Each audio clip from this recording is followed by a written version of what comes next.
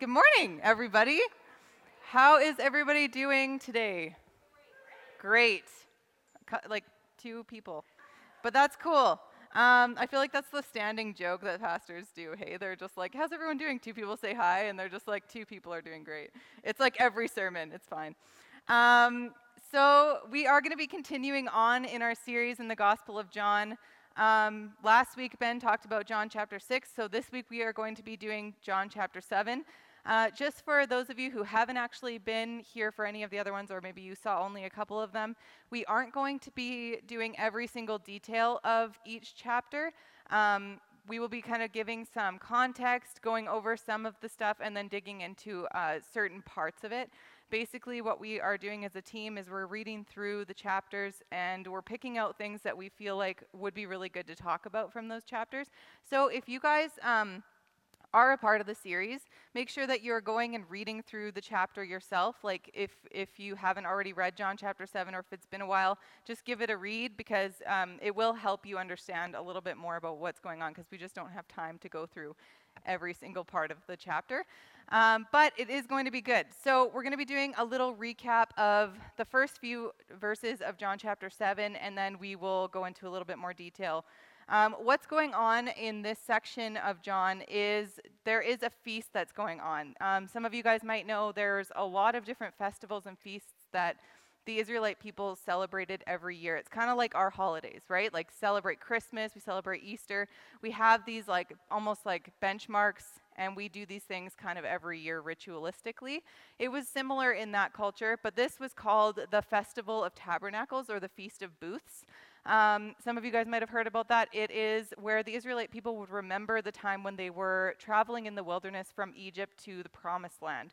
They were living in the desert for a very long time. God was taking care of them. He was very faithful to provide food and water and shelter and protection for his people during that time. And so during the Feast of Booths, the Israelite people would remember that time. They would remember the time when they didn't have anything, they couldn't provide for themselves in any way, and God was faithful and he provided. So they would travel to Jerusalem, which was kind of like their capital city in a way, and they would travel there, where they would build these outdoor shelters and live in them for 1 week. And that was how they kind of remembered that time. So they would kind of leave their like nice homes that they had built for themselves in different cities.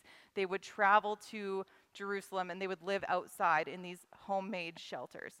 And then they would, go into the temple. There would be teachings that would happen, and they would remember the time when God took care of them, when he was faithful to care for his people.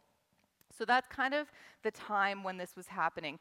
And Jesus' brothers come to him. These are Mary and Joseph's sons. And so they came and they were like, Jesus, you should come with us to this festival, and you should make this grand entrance, right? Like you're saying you're the Messiah, that you're the coming Savior. Like show yourself to the people. Show who you are. We want this big kind of like grand, showy appearance, right? And Jesus is basically saying, no, that's not what I'm going to do here. The Israelites had been waiting for a very long time for a Savior or a Messiah. So if you guys haven't kind of read through it, there was all these prophecies in the Old Testament that the Israelite people would know that talked about this Savior who was going to come and who was going to save them from all this oppression, all these problems that they would have. And so the Israelite people were constantly waiting for, it's called the Messiah. They called it the Messiah. And Jesus is, I'm the Messiah, right? He's like, I've come, I'm here. And so it's not that his brothers were impatient for him to show himself. It actually says in John 7, verse 5, that his brothers didn't even believe in him, right? And so it's almost like they're kind of goading Jesus on here. They're like, if you're the Messiah, like if you're really who you say you are, if you're the Savior, why don't you just make this big entrance into Jerusalem? Why don't you just show everybody that you're the Messiah? And then Jesus responds in John 7, 6 and 7. He says, my time has not come, but your time is always here. The world cannot hate you, but it hates me because I testify about it that its works are evil. So kind of what's going on here is Jesus is saying, you're not really coming up against anything culturally. You're not trying to fight against the status quo. You're not trying to change anything here, right? The world doesn't hate you because you're for it. You're doing exactly what the world is doing.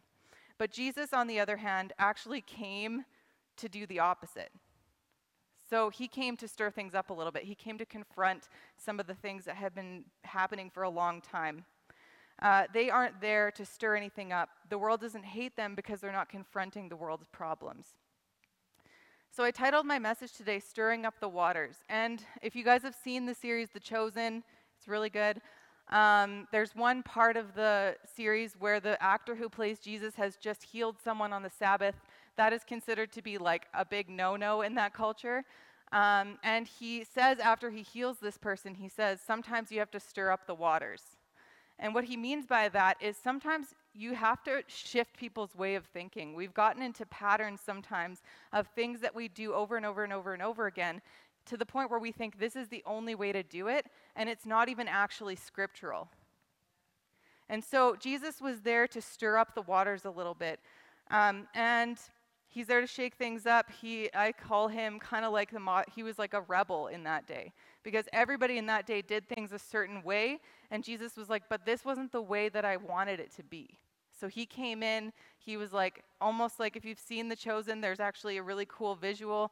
There's a whole school of fish that are swimming in the same direction, and then one fish starts going in the opposite direction, and then some start following it. That's what Jesus is here to do. So he tells his brothers, I'm not going to the Feast of Booths with you. You guys go ahead. You can make your grand entrance if that's what you want to do. That's not what I'm here to do.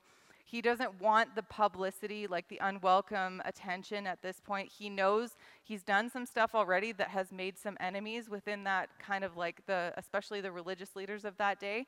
And he's like, I'm not going to do that. That's not my time yet. He knew it wasn't his time to be surrendered to them. And so he's not going to make a big scene coming into Jerusalem. He's not afraid of his enemies, but he knows that God's timing is perfect. So instead of making a grand entrance, it says that he goes secretly into Jerusalem to celebrate the Festival of Booths.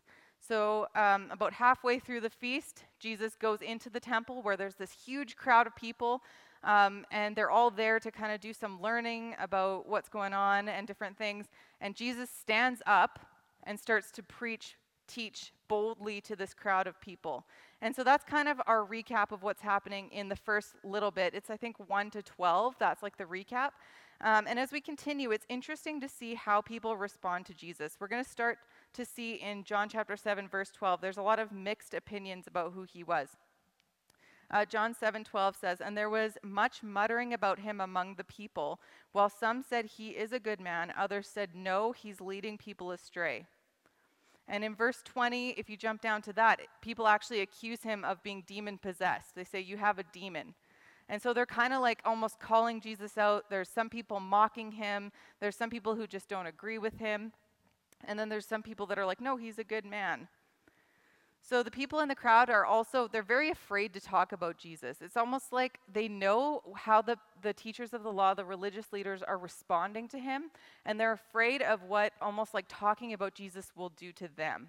And so there's some people that are just afraid to even mention his name. They're like, I don't even know. I'm not saying the name Jesus. Like, there seems to be so many people who are just so against him. And the crowd has a lot of opposite opinions about who Jesus is. I would even go so far as to say this is probably pretty common even today. I think that Jesus has a similar effect on people in our culture. I think there's some people who are like, yeah, he was a good man who lived a long time ago, cool. Some people are like, no, he was crazy. I don't even know why people follow him. And there's a lot of these differing opinions. Some people don't think he exists. There's a lot of people's opinions about who he was. Some would say he's the savior. Some expected him to do things differently.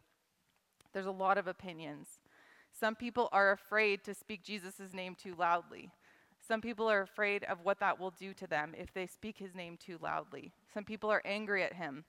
Some people are in awe of him. Some people are skeptical of him. And that's I just want to paint a picture of what this crowd was like. There was all these different opinions, all these people who had seen some of the things that Jesus had already done, some of the healing, some of his teachings, and there's all these different opinions. And I think if you look at our world today, it's very common to see a different opinion. There's probably as many opinions as there are people in this room. And I think that this is kind of the thing that Jesus is speaking into in this moment. So I want to challenge you on something today, and this is something that I challenge myself on when I read the Bible too. I challenge myself to see myself in the crowd, to see myself in the story. So don't just read it as some fairy tale that didn't actually happen. These were real people that actually spoke these words, that actually lived a long time ago. We are real people with real sin issues, and we have actually similar issues to the people in this crowd. So I don't want us to remove ourselves from the story. I want us to see ourselves in the story, because no one is above this, right? Nobody is, oh, I never do these things, right? I don't want that to be the perspective. I want us to have the humility to be able to be like, actually, yes, I can see times when I've done that. We're going to speak about a few different groups of people that are in the crowd that we kind of read through. As we read through John, they kind of chime in with their opinions about things. And then we'll talk about how can we actually come against those things, and so that we don't become those groups of people in the crowd. But I want us to see our human tendencies and have the humility to kind of see ourselves in the crowd today. So the first category of people that we're going to talk about today are the people who judge Jesus based on appearances. In John chapter 7, 21 to 24, that's where we're going to pick up today. So if you have your Bibles, feel free to read along. Jesus answered them, "I did one work, and you all marveled at it. Moses gave you circumcision, not that it's from Moses, but from the fathers. And you circumcise a man on the Sabbath. If on the Sabbath a man receives circumcision so that the law of Moses may not be broken, are you angry with me because on the Sabbath I made a man's whole body well? Do not judge by appearances, but judge with right judgment." So just to kind of back up, there are a couple of Jewish customs that are mentioned here. If you go and look at verse 22, it talks about the Sabbath and it talks about circumcision. So some of you guys have heard about these, but just to kind of go over it, because it's not common all the time for us, the Sabbath was considered, it was like a law in the Jewish culture. It was a day each week when they weren't allowed to do any work. They had to keep it holy. God had actually told them to rest on the Sabbath and to keep it holy. But what had happened was the Jewish leaders had come in and imposed a bunch of extra laws on the Sabbath. So they were punished for things like walking too far on their rest day. They were punished for picking grain to eat on their rest day. They were punished for picking up their bed on the rest day. And it's just all these different things that were actually, it had become so bad that people in the Israelite culture stopped seeing the Sabbath as a day of rest, and they started seeing it as a burden. It was so burdensome for the people. They couldn't even rest. It was actually just hard. And so when the Jewish leaders had actually come to Jesus and said, well, why did you heal this guy on the Sabbath? They weren't allowed to heal on the Sabbath even. The Pharisees came to him and said, why? Why did you do that? And Jesus said, the Sabbath was made for man, not man for the Sabbath. And so they had twisted what God intended them to do on the Sabbath, which was to rest, and they had made it something that actually put weight on the people, that actually burdened the people. Another custom that was mentioned there was circumcision. Not going to go into a huge amount of detail about that. If you don't know what that is, you can feel free to ask a trusted friend. I would not recommend Googling it unless you have a very strong stomach. But it was the Jewish law during that time that if you had a son, if you gave birth to a son, 8 days later, you had to have that son circumcised. And what Jesus is saying here is that even on the 8th day, if the 8th day falls on a Sabbath, you still do that. You know what I mean? He's like, because that's your law, you still circumcise little boys on the 8th day. How come I can't heal someone on the Sabbath? You know what I mean? Like, he's confronting them with their own hypocrisy. He's saying, like, this doesn't even make sense, what you guys are saying right now. And then he says, don't judge based on appearances, use right judgment. So in other words, what seems right here? You know what I mean? Like, does it seem right to allow a man to continue to suffer just because I happen to see that he needs healing and it happens to be on our rest day? Or should I pray for him to be healed so that he can be restored, so that he doesn't have to suffer anymore? You wound someone on the 8th day, that's fine, but it's not okay to make someone well on the 8th day. Use right judgment. And so that kind of points to the next thing, which is we have this limited understanding as humans, right? I think that sometimes if we're honest with ourselves, we think that we know everything. We're like, yeah, no, I've been around for a while. I've been a Christian for a while. We're like, no, I have like I could see it. I could see what that person's doing wrong. I could see what that person's doing wrong. I'm looking at them and I'm seeing all the issues.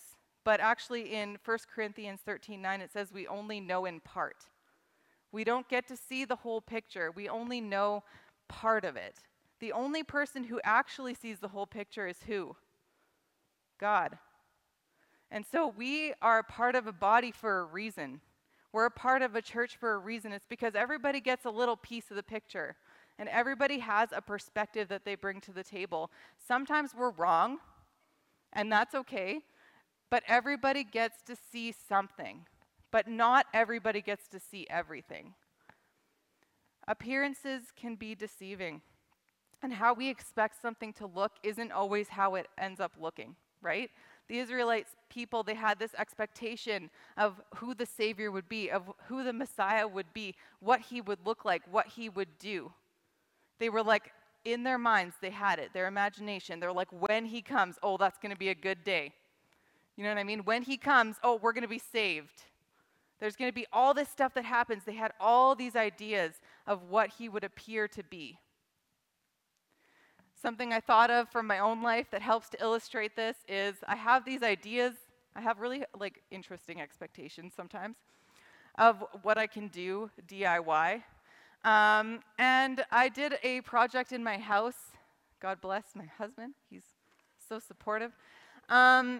Of our living room. This was a while back. We painted our living room when we moved into our house. I don't know why I chose the colors I did. You guys, if you're new and you haven't bought a house yet, little color goes a long way. A little color.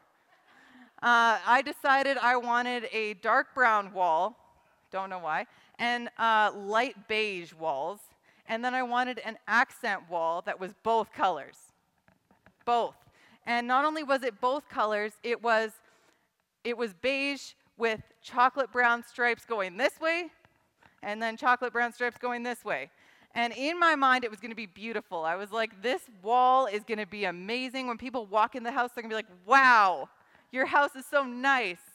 And between the combination of the colors that I chose and the pattern that I chose, it just ended up looking like a waffle cone. And then, of course, you're done painting, and you're like, I'm not painting again. I'm done. And so it stayed like that for years and years, and we just repainted it, and it's never happening again. I'm just white. I'm boring now. So Jesus didn't look like what people thought he was going to look like, right? They had this vision of what it was going to be like, and they were like, this guy cannot be the Messiah. He does not look like what we pictured. He is not doing anything to save us from our oppression. I have no idea who he thinks he is. This is not the Messiah. It also goes back to what Jesus' brothers had said about him in verse 4. They said, no one who works in secret seeks to be known openly. If you do these things, show yourself to the world. So they were like Jesus, we don't understand, because up till this point, Jesus' miracles had been pretty small, within a smaller crowd context. There had been bigger crowds, but not compared to doing something on a huge scale in Jerusalem. And he had actually been very secretive for the first part of his ministry about where he did miracles and when he did them and to who he did them with, because he knew it wasn't the right time yet. And so his brothers are like, you're not meeting our expectations. They're like, do something. Show people who you are. Make a big spectacle. Do something to show people, if this is who you are, we want to see it. We want it to look how we want it to look. Jesus was not what people expected the Messiah to be. They were under so much oppression, right? And I think we can kind of maybe relate to that on maybe not quite the same level. But when you're going through something really difficult, you just want someone to come in and just take that away, right? You're like, seriously? Where is God right now?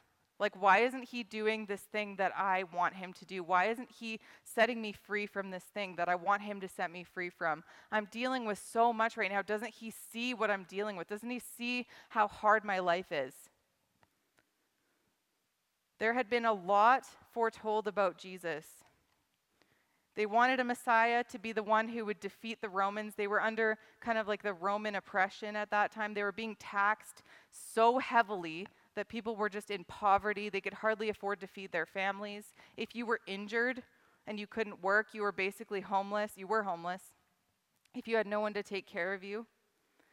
Ephesians 1:20-21 says that he worked in Christ when he raised him from the dead and seated him at the right hand in the heavenly places, far above all rule and authority and power and dominion, and above every name that is named, not only in this age, but also in the one to come.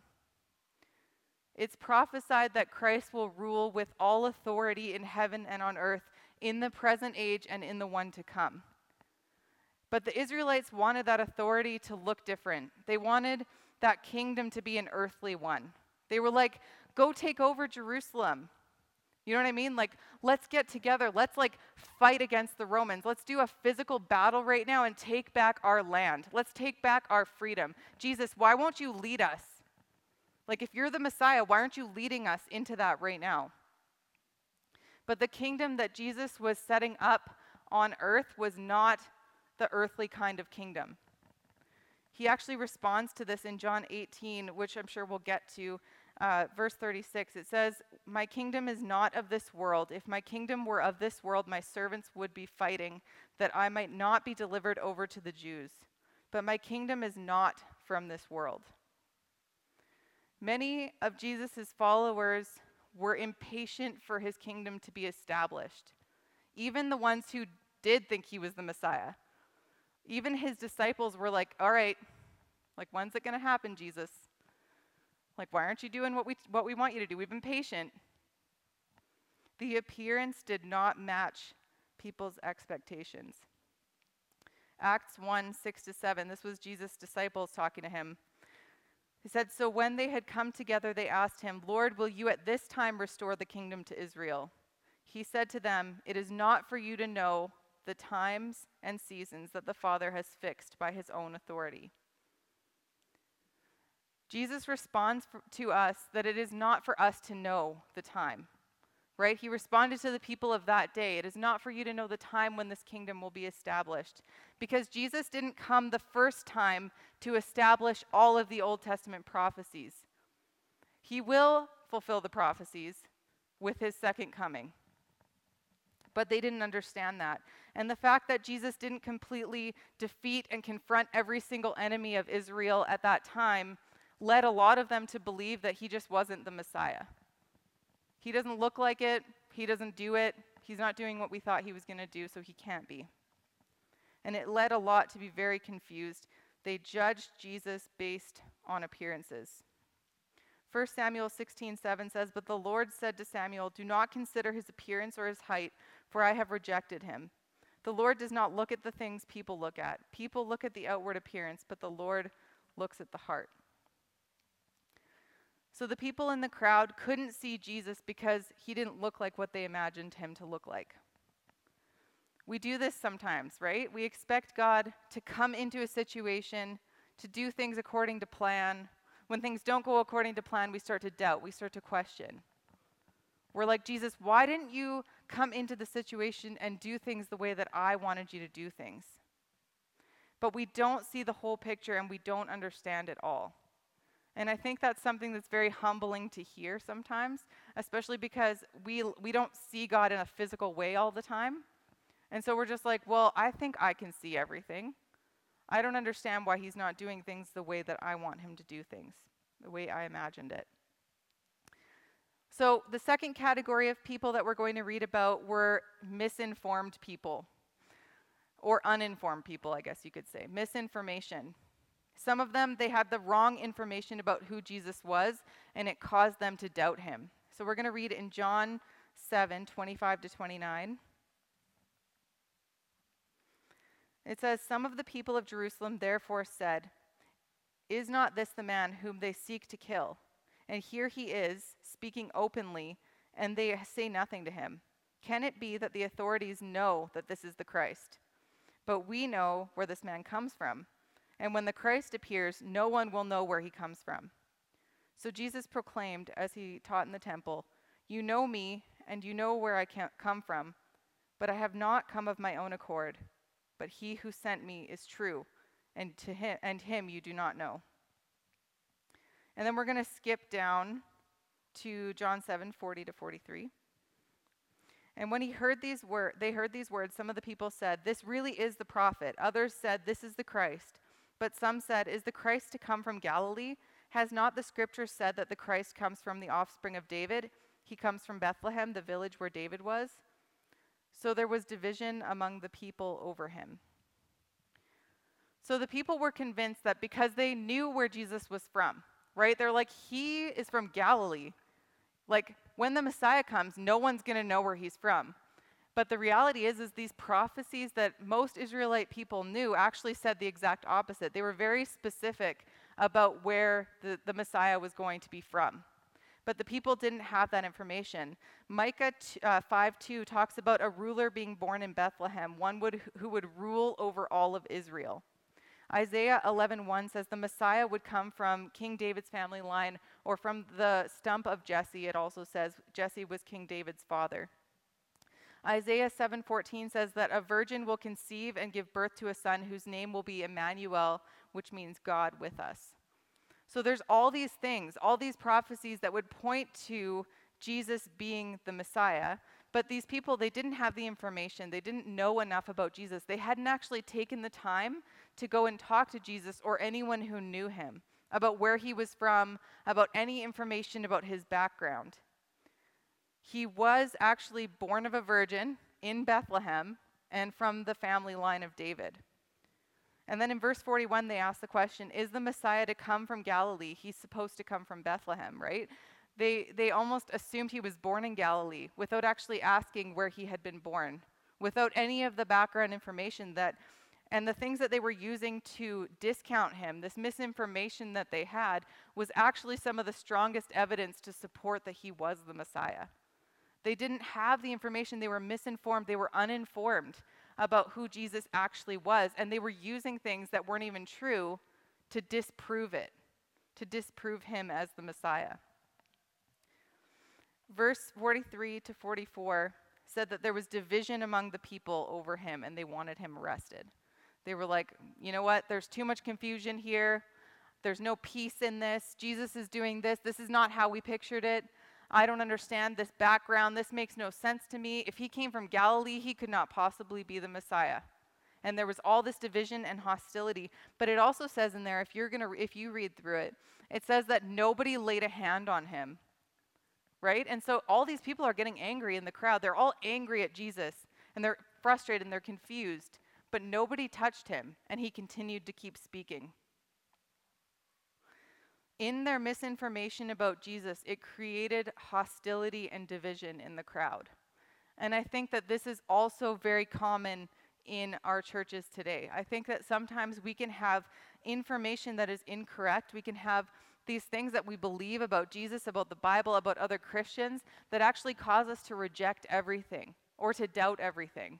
We see something online especially. It's my least favorite thing. If you find things online, you have to be very careful because people can just put anything else out there that they want. Make sure you're always reading your own Bible because sometimes you'll see something and you'll be like, that's so wrong. How can Christians believe that? But Christians might believe that, but that's not what the Bible says. And so we have to be very careful with the things that we accept as truth. The misinformation that sometimes we have can actually cause us to reject everything. Or if we're uninformed about something, we can just create our own assumptions and then we can reject everything. And this was what was happening in the crowd. I think if we're honest with ourselves, we probably all have had misinformation at times, and I think we've probably even had problems with other Christians because of that. There's probably been division in relationships, division in friendships within the church, within the community because of the same reason, because of misinformation. My favorite example of this are Christian quotes. People sometimes have these things, these one-liners that they say that they think are in the Bible, and I don't know where they actually came from, but everybody thinks they're in the Bible, and they're not. And one of my favorite examples of this is I hear people say this all the time, like, God wants me to be happy. And then they'll go forward and do something not great. This is what we call a half-truth. It's not that Jesus doesn't want us to be happy. It's not that God doesn't want us to be happy. He wants us to have joy. Absolutely. Psalm 16:11 says that in his presence there is fullness of joy, right? That means there's joy we can't explain. When you're with God, when you're in his presence, there's this fullness of joy. You're overflowing. But then you have to look at the other side of it, because James 1:2 says that we should be joyful in trials, right?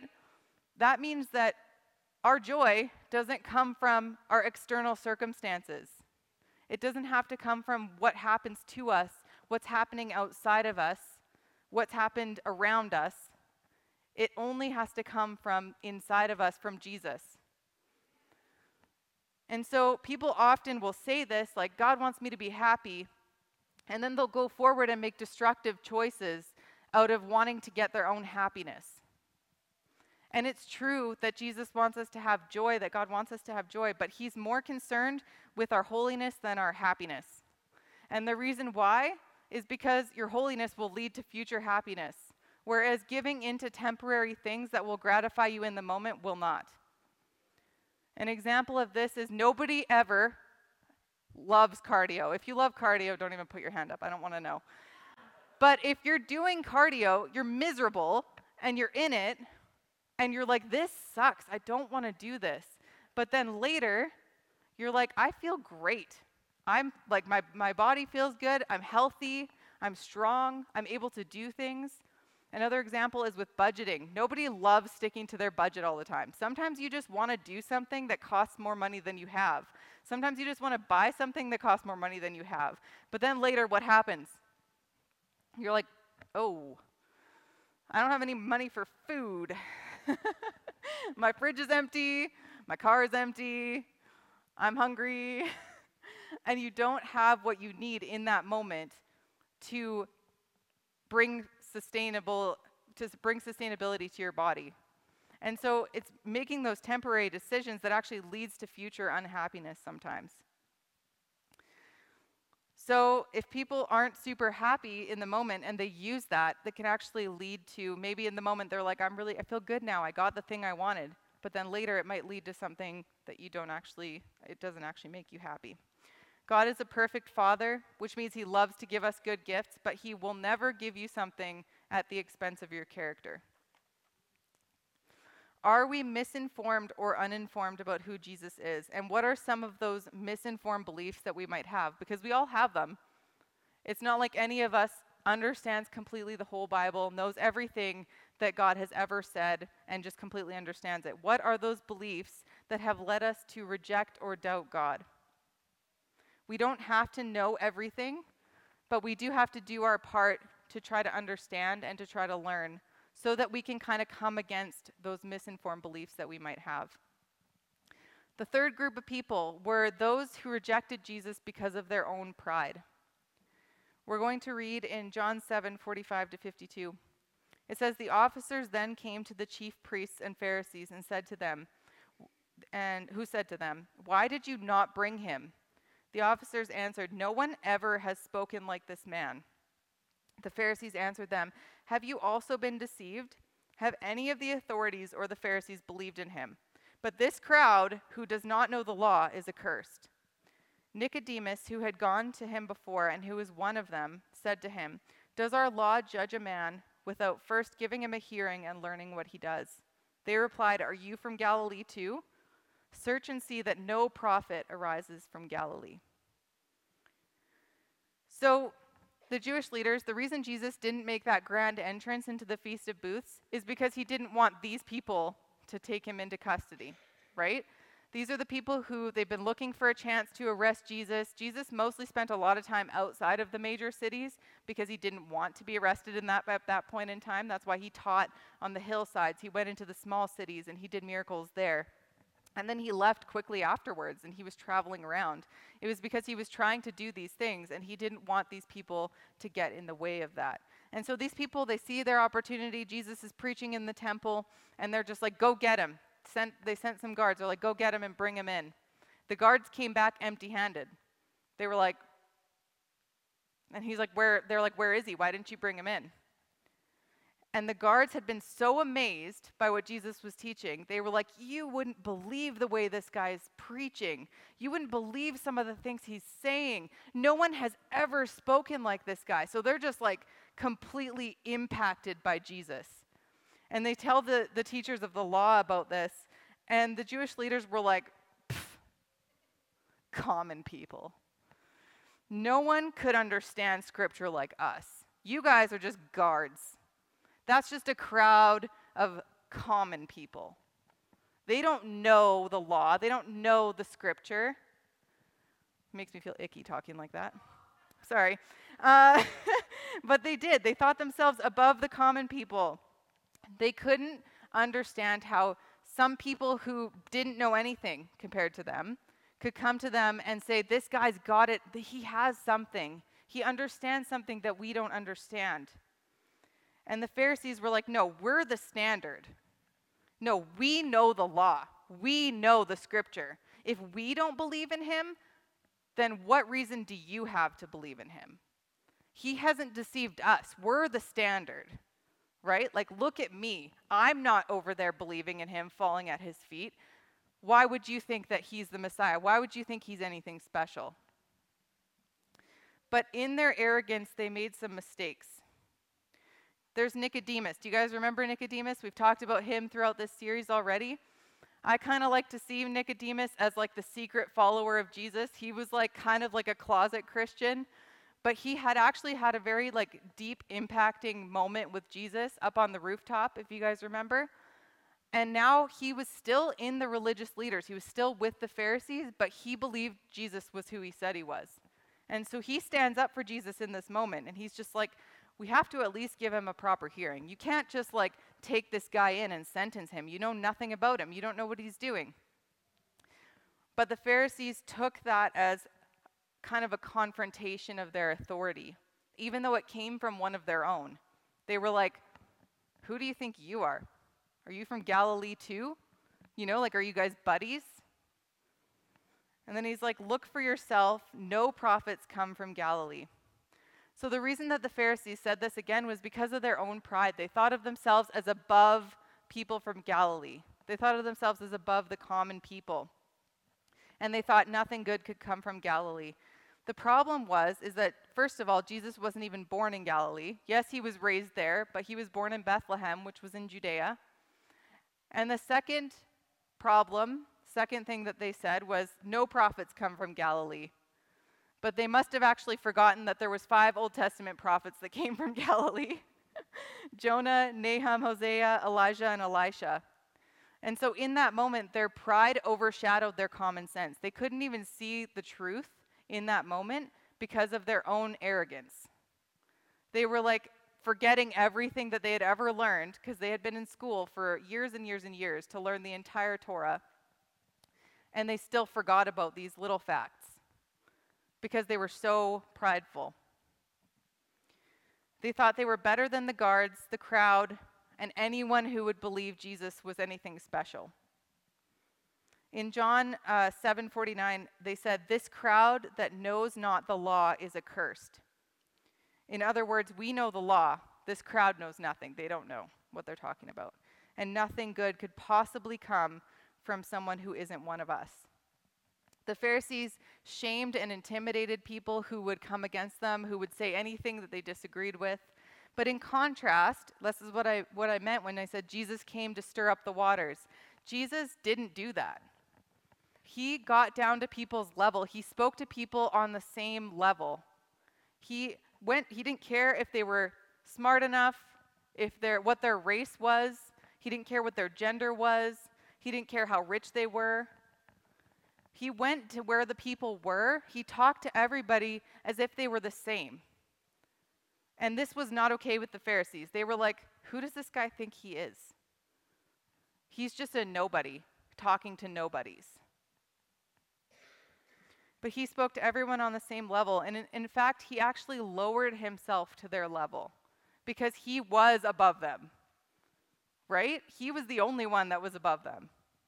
But he chose to go down to their level to speak to them because he wanted them to hear him. He wanted them to know how loved they were. And so this is probably the hardest question you might have to ask yourself today. Is this you? Are you in this group of people in the crowd? Have you, I think we all have been. Maybe we all slip into that once in a while. Get caught up into how long I've been a Christian. How many years have you been a Christian? Oh, only 2? I know all this stuff because I've been reading my Bible for a really long time. You know what I mean? And we kind of get caught up in how much I know and how right I am. I can't even look at the comment section on any video on YouTube anymore or on anything. Like if I'm watching a sermon, I don't look at the comments because I'm just like, I don't want to know all the opinions of the crowd right now. I just want to hear the sermon. But I think sometimes we get so caught up in our knowledge and our understanding and how much we know and how much better we are. Oh, I'm a pastor. I've been studying this long. Oh, I'm this and I've been doing this. And I'm right. And our ability to be right becomes more important than loving people. Jesus was always right. He was never wrong. But yet he put loving people above condemning people. He never condemned people. And we get caught up in this sometimes, and we dismiss people that might come from a different background or might have a different perspective or might not understand things the way that we do, but sometimes they bring something new to the table that we don't have because of things that they've experienced that we haven't experienced. But what the Pharisees did here is they missed an opportunity because they were too proud. They missed an opportunity to partner with Christ in his mission on earth. They didn't go with Jesus and say, you know what, actually, I'm wrong here. We have been doing things wrong for a really long time. I've been in a pattern that is not healthy, that is not okay. I've been treating people badly.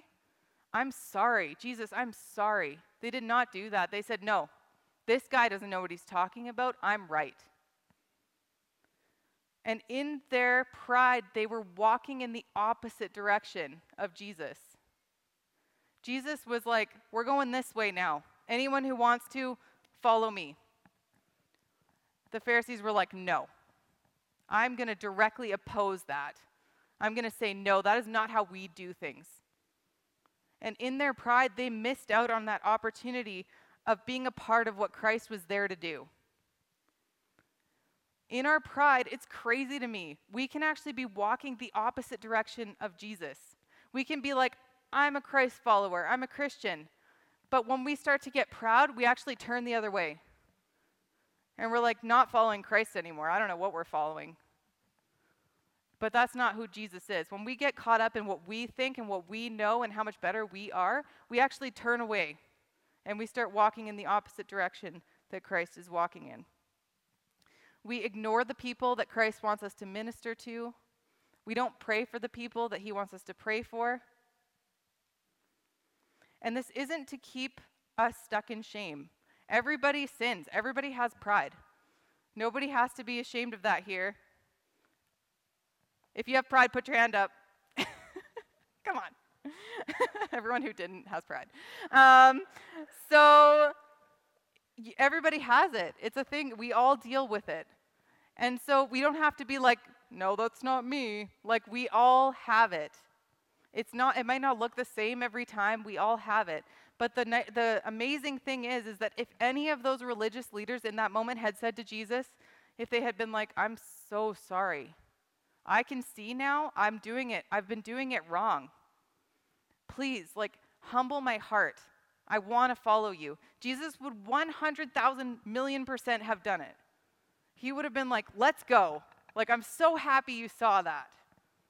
I'm so happy. But the reason Jesus responded with so much hostility towards these leaders is because of their hardness of their hearts, not because of their sin. It was because he's like, this is your sin. And they were like, no, it's not. You know what I mean? Just accept it. We sin. We're not always right. We do have pride. And then ask Jesus to help us with our pride. And it isn't comfortable. It's never fun to look at ourselves and be like, this sucks about me. Nobody likes to do that. And it's not to get stuck in condemnation. But I believe that what Jesus is trying to do here when he's stirring up the waters, he's saying, here's the issue. Now let's go. Let's not do this anymore. You know what I mean? He's not saying, oh, now feel really bad about yourself for the rest of your life. He's saying, here's the issue. Now that you're aware of it, let's go. Let's move on. Let's pray for some humility. So the three groups of people in the crowd that we see are those who couldn't see Jesus because they were judging by appearance, those who couldn't see him because they were misinformed, and those who couldn't see him because they were prideful. And Jesus spoke to them all the same. So as I close today, I'm just going to call the worship team up. You might be asking yourself the question, so why did Jesus do that then? Why did he risk going into the city of Jerusalem when he could have potentially been arrested, standing up in this giant crowd of people, speaking to all of them when he knew, he was God, he knew that there was going to be hostility from all of these crowds of people, that these people would doubt him, that they would reject him, that they would be too proud to accept him, that they would be misinformed about him? Why did he do it? And the answer is actually found in a super small verse that's really easy to miss. In John chapter 7:31, it says, "Yet many of the people believed in him, and they said, 'When the Christ appears, will he do more than this man has done?'" The fourth group of people in the crowd were the ones who just believed. They were in the same boat as everyone else. They were nothing special. They weren't like superhumans that could just see everything and knew everything. They had just seen what Jesus had done, the miracles that he had performed, the healing that he had done, and the teaching. And they were amazed. They were like, nobody, if there's a Messiah still coming, I have no idea what he could do that would be more than what this guy was doing. He has to be the Messiah. He has to be the Savior. Because look at what he's done. Look at everything. Look at the evidence. And they just believed in him. There was this humility in them. They were so humbled by what they had seen Jesus do that they just believed and followed him. And Jesus spoke to everyone on this, at the same level, they were all in the same boat. But he came for the ones that were open, that were humble. Because everyone who rejected him, they had already made up their mind. He loved them. He wanted them to follow him. But they had made up their mind about him, and maybe their mind will change down the road. We don't know. But the group of people that just believed, they accepted Jesus for who he said he was in that moment. They found him because their hearts were humble. And Jesus will be found by people with humble hearts who are truly seeking him. We might not always understand. In fact, we never probably ever will understand. Maybe in heaven he'll show us, I don't know. We might not always see how he's working. We may not know everything, but we can trust him. And the reason that we can trust him is because he's shown himself to be trustworthy again and again and again. Not just in scripture, but I think in each and every single one of our lives, we can look at a time where we were like, God really, really was faithful. He's always been faithful. Even in the hard times, he's been faithful. He's been there. I have never been without him. He's always been there. We can learn more about Jesus by reading his word and allowing that to come in and bring change in our lives, to bring transformation in our hearts. And there's going to be times, I'm just going to spoiler alert, where you'll find yourself slipping into the other groups again. Sometimes you might catch yourself being like, I don't think that's actually in the Bible. I don't know where I got that from. I'm going to look in there and see what the Bible actually says. Or you might find yourself looking at someone and being like, ugh, what does that person think they're saying? Maybe you're doing that right now. There's nothing wrong with admitting that and being like, I have pride right now, God. I can tell that that is pride, and I don't want that to be in the way. I don't want that to stop me from going the direction you want me to go. I don't want that to blind me from seeing the things that you want me to see. And I think that in the same way that Jesus was stirring up the waters in the New Testament church, he was doing things differently. I think he wants that for us too. I don't think he likes when we just get into patterns of doing things over and over and over and over and over again, and it means nothing to us. And so I think that in this moment, he wants us to take a look inside of us and be like, what is it that needs to be changed? What is it that needs to be stirred up in me? What do I need to let go of? What do I need to stop doing so that I can walk in the same direction as Jesus? And I don't know about you guys, but I really don't want to be walking in the opposite direction of Jesus. I want to be walking with him. I think that's why we're here today. We want to know how to walk with Jesus. We want to know what it looks like to really follow him. And so if there's things that are getting in the way, I don't care how bad that makes me look. Like if there's issues that I need to work on, tell me. Because I want those things out of the way. I want to be able to see clearly where I'm supposed to be going with Jesus. I don't want to be like, I'm right.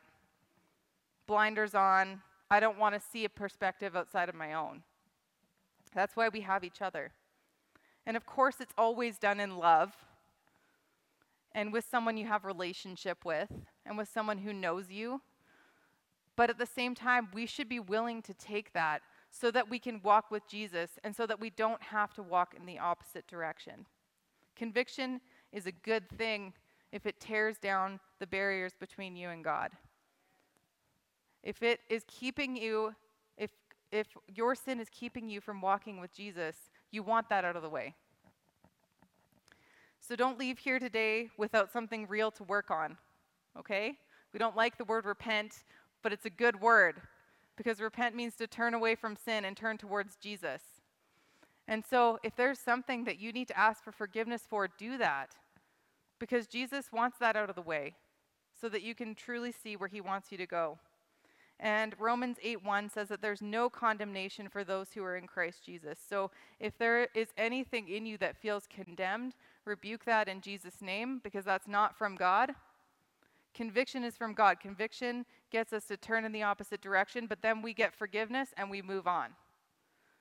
So if there's something that you need to repent of, that you need to ask for forgiveness for, do that and then understand that you have been forgiven, that it is in your past. It is not who you are anymore.